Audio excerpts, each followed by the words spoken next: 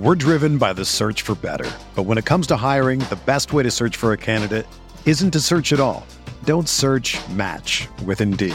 Indeed is your matching and hiring platform with over 350 million global monthly visitors, according to Indeed data, and a matching engine that helps you find quality candidates fast. Ditch the busy work. Use Indeed for scheduling, screening, and messaging so you can connect with candidates faster. Leveraging over 140 million qualifications and preferences every day, Indeed's matching engine is constantly learning from your preferences, so the more you use Indeed, the better it gets.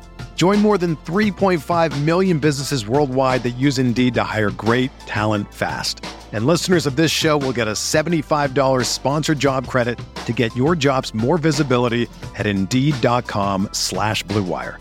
Just go to Indeed.com/Blue Wire right now and support our show by saying that you heard about Indeed on this podcast. That's Indeed.com/Blue Wire. Terms and conditions apply. Need to hire? You need Indeed.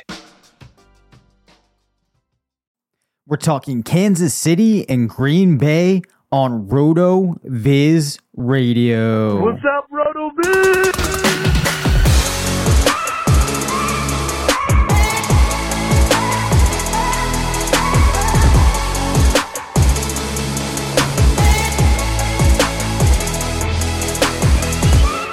Welcome into the RotoViz Fantasy Football Show. I'm Dave Cabin, one of the owners at RotoViz, coming to you this episode solo as Curtis is heading back to the Mind of Mansion podcast, I believe it is, this evening. He and I are going to get together tomorrow night to record some more episodes for this week, but I did want to take the time here to do another one of these episodes where we take a look at my projection process, but we do so to kind of do a sensitivity analysis, if you will, on some players that I find to be particularly interesting. We looked at Arizona last week. I actually already, I know that's bad, forget some of the teams that we talked about. But today, I wanted to talk about the Kansas City Chiefs and the Green Bay Packers. On the Chiefs side, we're going to take a look at Juju Smith-Schuster in particular, trying to get a sense of what his range of outcomes from a subjective projection building perspective might be. And then in Green Bay, I want to focus on Alan Lazard and see what that could look like. We'll see how much time we have after we roll through those two players and maybe hit a couple other guys on Kansas City and Green Bay in this episode. If you did not listen to the previous episode where I talked a little bit about how I actually go through and build the projections for the site and the way that we set up our projection tool and the methodology that we've built out and ironed out over the years, you're going to want to go back very likely and listen to that episode from last week. In case you are new here, I'm in the process, buying time right now. As you may have gathered, I'm in the process of going back and looking at the name of the episode. Okay, easy to find. It's called Projection Primer. And in that episode, I outlined the process, gave some more color on how we do it, how we build, and we actually talked about James Conner, Drake London, and Kyle Pitts. Okay, so without further ado, let's get into today's episode. All right, so let's actually start here with Kansas City and Juju Smith-Schuster. I have seen a couple of different projections for Juju. Most of the ones that I've seen, no surprise, tend to be a little bit more bearish on he than I am. Those that have followed me for a couple of years know I was down on Juju after his first year in comparison to where most people in the industry were. Then things kind of flipped and I was very high on him. Obviously, I've had to step off the gas pedal there a little bit with how things have gone for him post year two. But it's not a terrible situation for him at all, obviously, in Kansas City. In fact, it's a very good situation. So as I start looking at the Chiefs and I look at their play volume from last year to kind of get a baseline of expectations, they ran 66 more plays than league average. They had a 61% to 39% passing percentage, and that ratio is actually held since 2019. So with Patrick Mahomes there, the expectation really can be that they're going to pass about 60% of the time, run about 40% of the time, run more plays than league average. I have the team passing about 635 times this year, which is a bit of a decrease from the prior year, trying to account for the potential impact of Tyreek Hill leaving, and perhaps this team not being quite as pass heavy as they were last year, although admittedly, if you pace things out in 2021, they were very close to how they would have been in 2022. But we can play with that number. What you're probably more interested in hearing about is how I would break out the target shares. Now, Travis Kelce, I think you can expect to see similar to what he saw last year in terms of target share.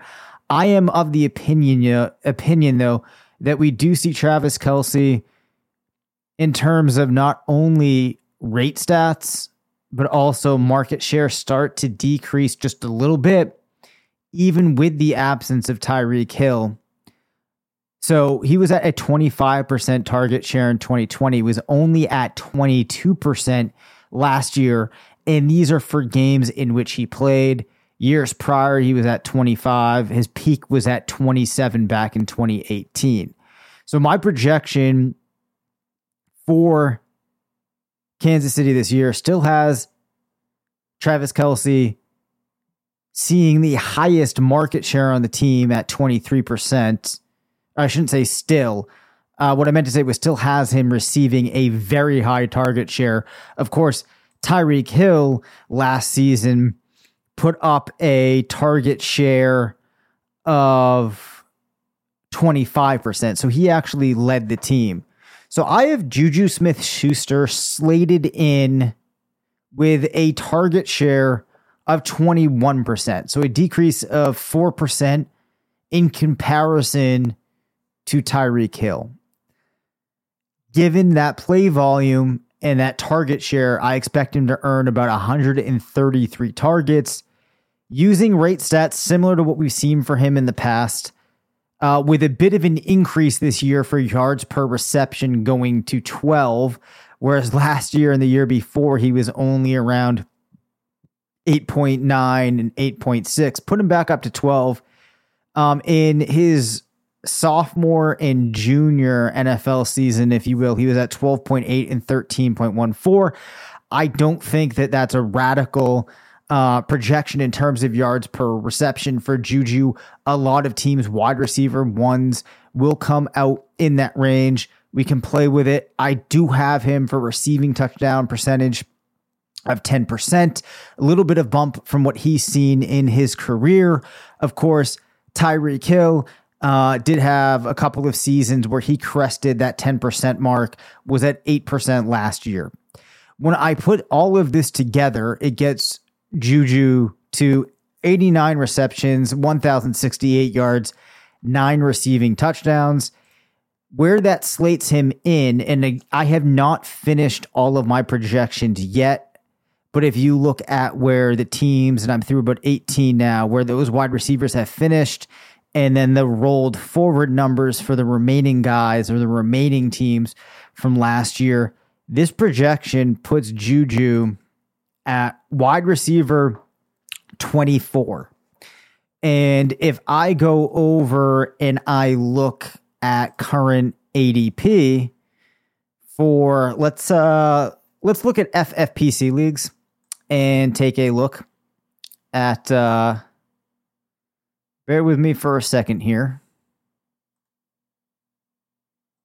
Okay, yeah, so if I go over to the FFPC exposures and ADP tool and look at Juju, I'll see that his positional ADP is 27, which I think is in line with approximately where we would rank him, and also aligns fairly decently with the way that things work out when you look at that projection. Now, there obviously are some scenarios in which Juju picks up some upside. One of these would be if the team's passing volume were to increase just 5 targets over it was last year, perhaps. Let's see what happens if we get it up to around 670 targets, holding steady that target share of 21%. In that case, Juju moves up to 141 targets, pops up to 94 receptions. It actually does not move his receiving touchdown number that much. If we look at him now, he would pop up to 19. And of course, the hard part about playing with all of these projections this way is you're going to get similar things when you start modeling scenarios where other players realize high ends of their scenarios. So you always have to keep that in mind as you look at these.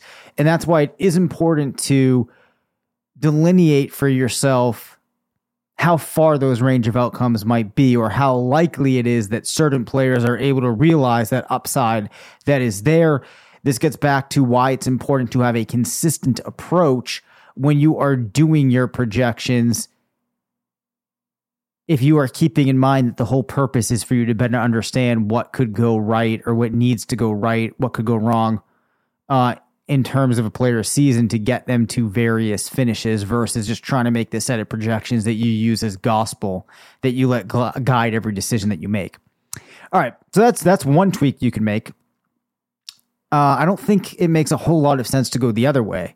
Now, we have Juju at a 21% target share. If you're curious with the rate stats, let's say we moved him up to 24%. Again, Tyreek Hill was at 25 last year. What does this do? Well, that's going to bump up his target share to 152 targets, gets him to 102 receptions, over 1,200 yards. More importantly, it adds another touchdown. And now, if you were to look at him, that would shoot him into a top 10 projection. I don't think that that's a very likely scenario that we see him getting to that target share, but you might be more inclined to say, all right, what happens if you are really overestimating Dave and he goes 4 percentage points the other direction of a change and he only sees 17% of targets?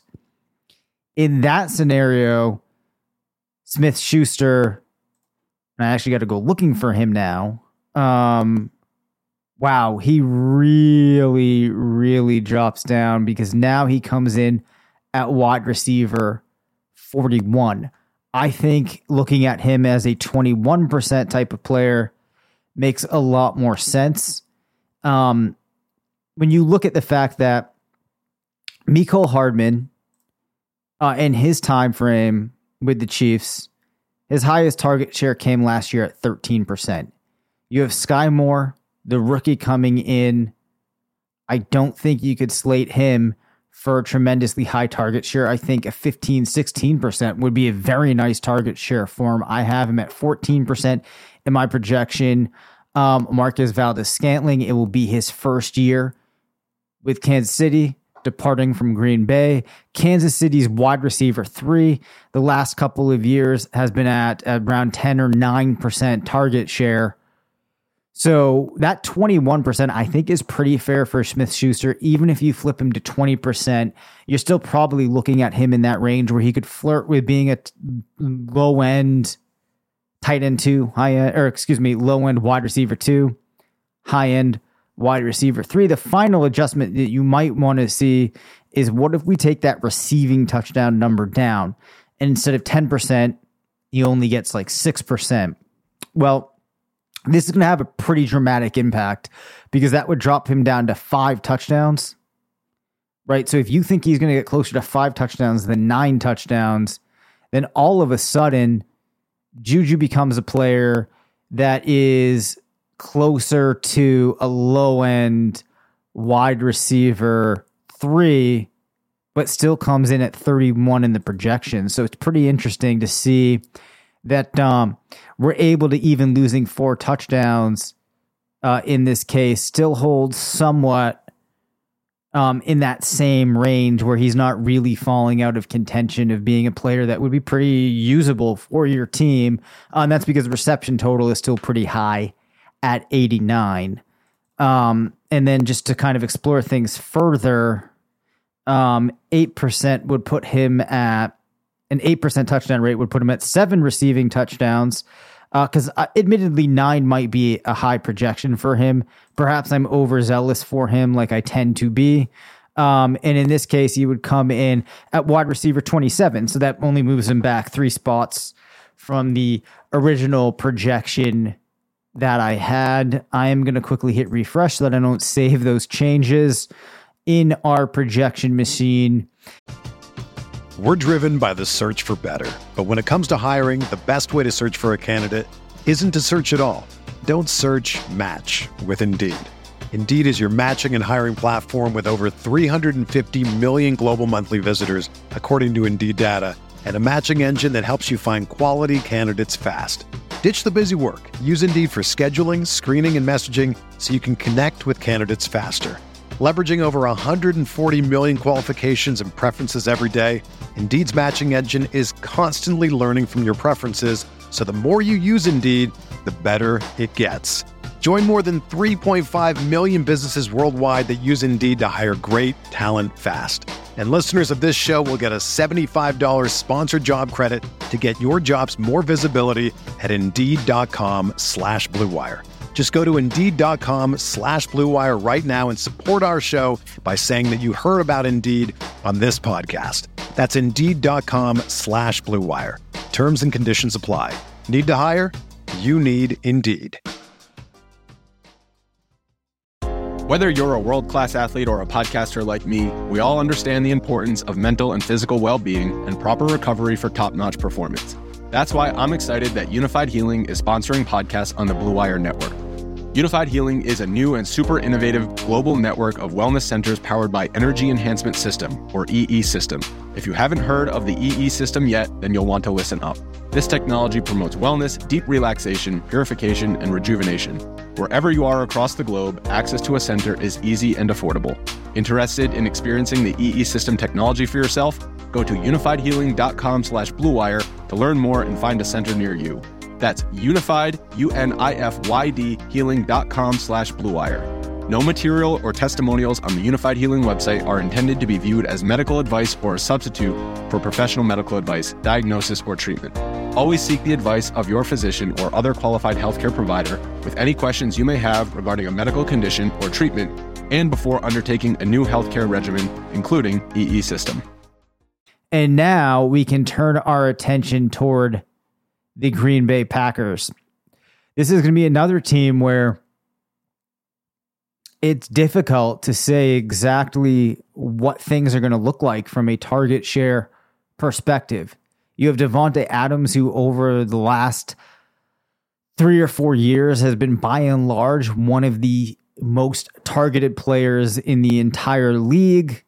And we'll look at him first, then we'll look at what Green Bay has done in terms of play volume the last couple of years.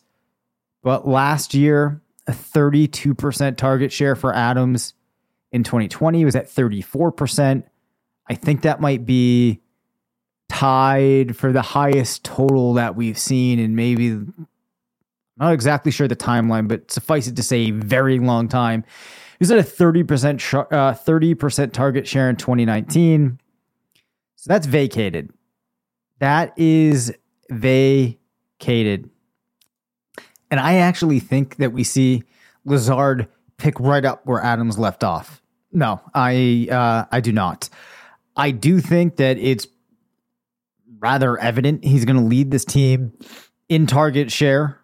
But I think that you're going to see a case where a 20%, 19, 20, 21% is a lot more likely. Maybe he could get up to 24, 25% for what I am trying to achieve with my passive projections here. I have put him in at 19%. I think Green Bay is a team here where it makes sense to run through what I have assigned to the other players to give you some perspective Aaron Jones could be at 12%. Now, that wouldn't be the highest total he's ever been at. I think it's important this year when projecting him to build in a little bit of a decrease off of prior years. He was at 13% last year. And that's just because Jones is reaching that point where I would expect him to start to slow down a little bit. I also think that A.J. Dillon should continue to get worked in. Robert Tonyan, I have at 12%. That's holding in line with what he's done. There might be a proclivity to think because he's a familiar target for Rodgers that he sees a tremendous bump. And that could happen, but I think even if you do see him, like a tremendous bump for him, I think would be up to 16% target share. I think even if that happens, that does not have a very large impact on Lazard because the wide receivers behind him, you have a rookie in Christian Watson that does not figure to be the type of player that's going to come in and be able to command more than a 16% target share as a rookie. I could be wrong, but we wouldn't expect that.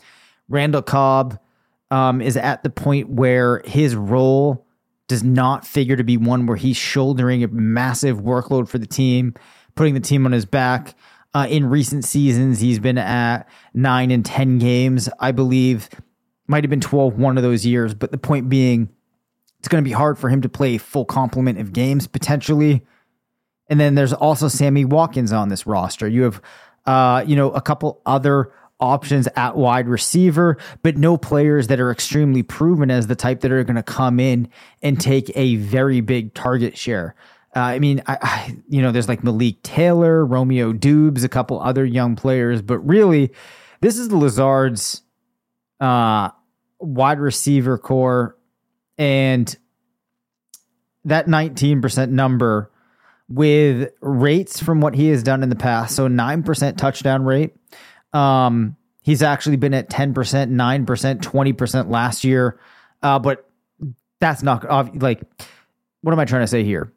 This might be a little bit aggressive, I guess, even though Lazard has been at that total before, because it's hard oftentimes for players when they move into this wide receiver one spot for their team to be able to roll forward their receiving touchdown percentage. That efficiency normally drops a little bit with Devontae Adams being gone. It might be hard for Lazard to remain that efficient as a touchdown scorer, but I do think that playing with Aaron Rodgers and having Rodgers as the quarterback in this situation certainly helps. So let's just go with 9%. On a passing volume of 570 attempts, where the team last year had, I got to look this up. I do not remember. Last year they had 586 attempts. So it's not too major of a scale back. Overall, I have the team running fewer plays this year than I did last year. But with all of those considerations, Lazard's at 108 targets in this projection, 907 yards, 6 receiving touchdowns. And if we look at him in the set of projections that are currently available to me, I got to find him here, actually. Comes in at wide receiver 42. So with a projection like that, it might be easy to see that some people are overdrafting Lazard out there. Now, I'm not sure if that's evident when we look at ADP. So let's see where he comes in FFPC ADP. His positional ADP of 47. So it seems like a lot of people are appropriately valuing that median expectation. Now, let's see what we get here, right? If we assume that he really is able to run away with that target share and he gets to somewhere around 20, let's just do 24%. 24% holding the other number steady, 12.6 yards per reception, that 9% receiving touchdown rate, a catch rate of around 67%. If you're curious, in his career, he's been at 67% or higher from a catch percentage perspective. Earlier in his career, he was at almost 14 yards per reception. That would be a very high amount for a player stepping into his team's wide receiver 1 role. I think 12.5 is more appropriate for this exercise. With those changes to his target share, how high does he go? He's still outside the top 24. In fact, okay, he does come in at wide receiver 21. So I think it's safe to say for Lazard to get into that wide receiver 2 range, he probably has to approximate 24% target share. We could explore what it would look like if he saw Davante Adams level target share. I can tell you off the top of my head, knowing how this would work, he would definitely be a top 10 player at that point. That seems to me to be very, very unlikely. So that does give him some upside if you think he could get to that 24, 25% range. I don't think that there's a tremendous amount of downside when you have an ADP of 47. So I don't think we need to, or an ADP of wide receiver 47. So I don't think that we need to explore that. My thoughts on Lazard and the way that I'm playing this in best ball is at that current ADP, I'm trying to get a pretty decent amount of exposure because I think that the upside's pretty good in that it seems to me that it's reasonable that I could be looking at a player that's able to finish as a low-end wide receiver 3 if a couple of things pan his way versus that ADP of 47. That's a spot in the draft where I don't mind jumping up a couple of spots to get those exposures now, anticipating that we could see things start to rise as we get closer to the summer and people keep looking at this wide receiver core and realize that there's not a whole lot there and that he's going to have to be involved. So I'm looking to get that exposure now. And I am fairly excited about drafting him despite this median projection because it's coming at a point in that draft where I'm looking for that upside. The important thing to keep in mind is though that upside is there, you definitely don't want to go crazy because your baseline expectation for him is one that doesn't paint this picture where you should go absolutely insane in terms of getting him on your team. Now, one thing that would be interesting to do to kind of supplement this exercise, and I'm going to do that right now, is to go into the range of outcomes tool and see what that has see what that has for Lazard's matches from the prior year to see what would we have been thinking about this player if Davante Adams had not left. Now, obviously, it is a radical change having a player like Davante Adams out of the equation there. So we'll have to think about how we factor that in. But I think that this is worthwhile to kind of frame some of our discussion here. He would have been looking at an average of 5 targets, 3.1 receptions per game, 39 yards, 0.3 touchdowns, 8.6 PPR per game. Majority of his distribution under 10 points. No players getting into 20, and just a handful making it over 15. Lazard has played 4 seasons going into his 5th year.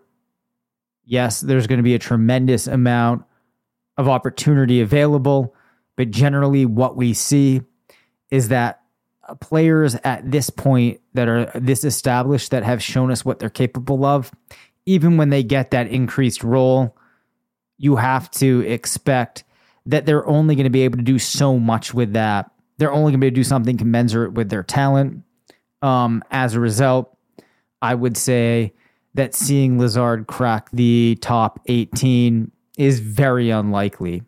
So that's kind of the bow that we will finally put on this. At an ADP of wide receiver 47, definitely like him. I think I could still see drafting him if his ADP goes up to around wide receiver 34-ish is where you start to kind of scale back and really limit that exposure.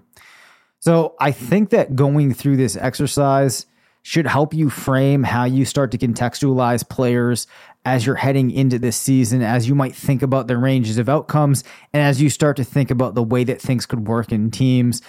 As we always say, the useful aspect of projections is just understanding how these tweaks can change what might happen to a player. And it really helps you to better understand the risk and reward of drafting players at different spots in the draft. I really enjoy going through these, so I'm going to try to do more of these as we progress through the year. Unfortunately, I probably can't give away all of the projections, but they are really fun to go through, so we'll see how many players we can hit. Curtis and I will be back again this week, likely recording another drafting episode. Let us know when you start to get tired of those. We find it a good organic way to start talking about players, while also giving more of the context of how we're approaching them with where they are in a draft and the type of builds that it might make sense to incorporate them into. All right, cool. Thank you for stopping in, and we will see you again this week. Thank you for listening to the RotoViz Fantasy Football Show. Send us questions at rvffshow@gmail.com. Follow us on Twitter at DaveCabanFF and at CPatrickNFL. Leave us a voicemail at 978-615-9214 and make sure to rate, review, and subscribe.